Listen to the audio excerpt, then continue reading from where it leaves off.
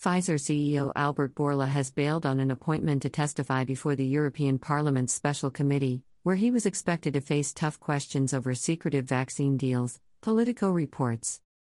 Albert Bourla, the Pfizer chief executive, during a visit last week at a Pfizer factory in Belgium. Credit, pool photo by John Tice.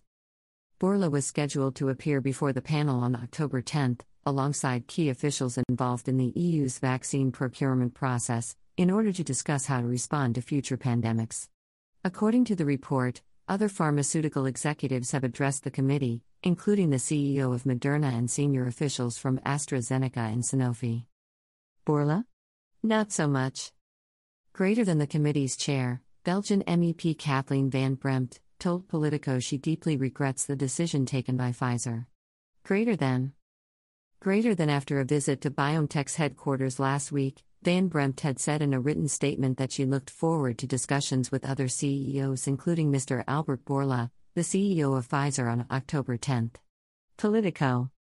In early September, an audit report into the EU's vaccine procurement strategy raised questions over Bourla's relationship with European Commission President Ursula von der Leyen before they struck a multi-billion euro vaccine deal.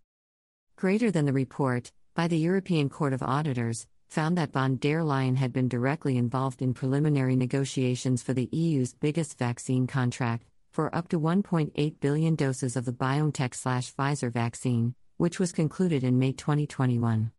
This was a departure from the negotiating procedure followed with other contracts, where a joint negotiating team made up of officials from the Commission and member countries conducted exploratory talks. Politico. In April, von der Leyen admitted that she had been texting with Bourla for a month straight while they were negotiating the massive contract. 2 months later, the texts disappeared, triggering accusations of maladministration by the EU's ombudsman, Emily O'Reilly, Reuters reported at the time. Ursula von der Leyen, the president of the European Commission, in Brussels, on Sunday. Credit, Ksenia Kulshova for the New York Times.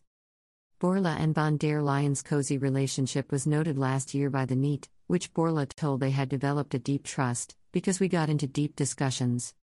She knew details about the variants, she knew details about everything. So that made the discussion way more engaged. And now Bourla won't have to answer questions about it.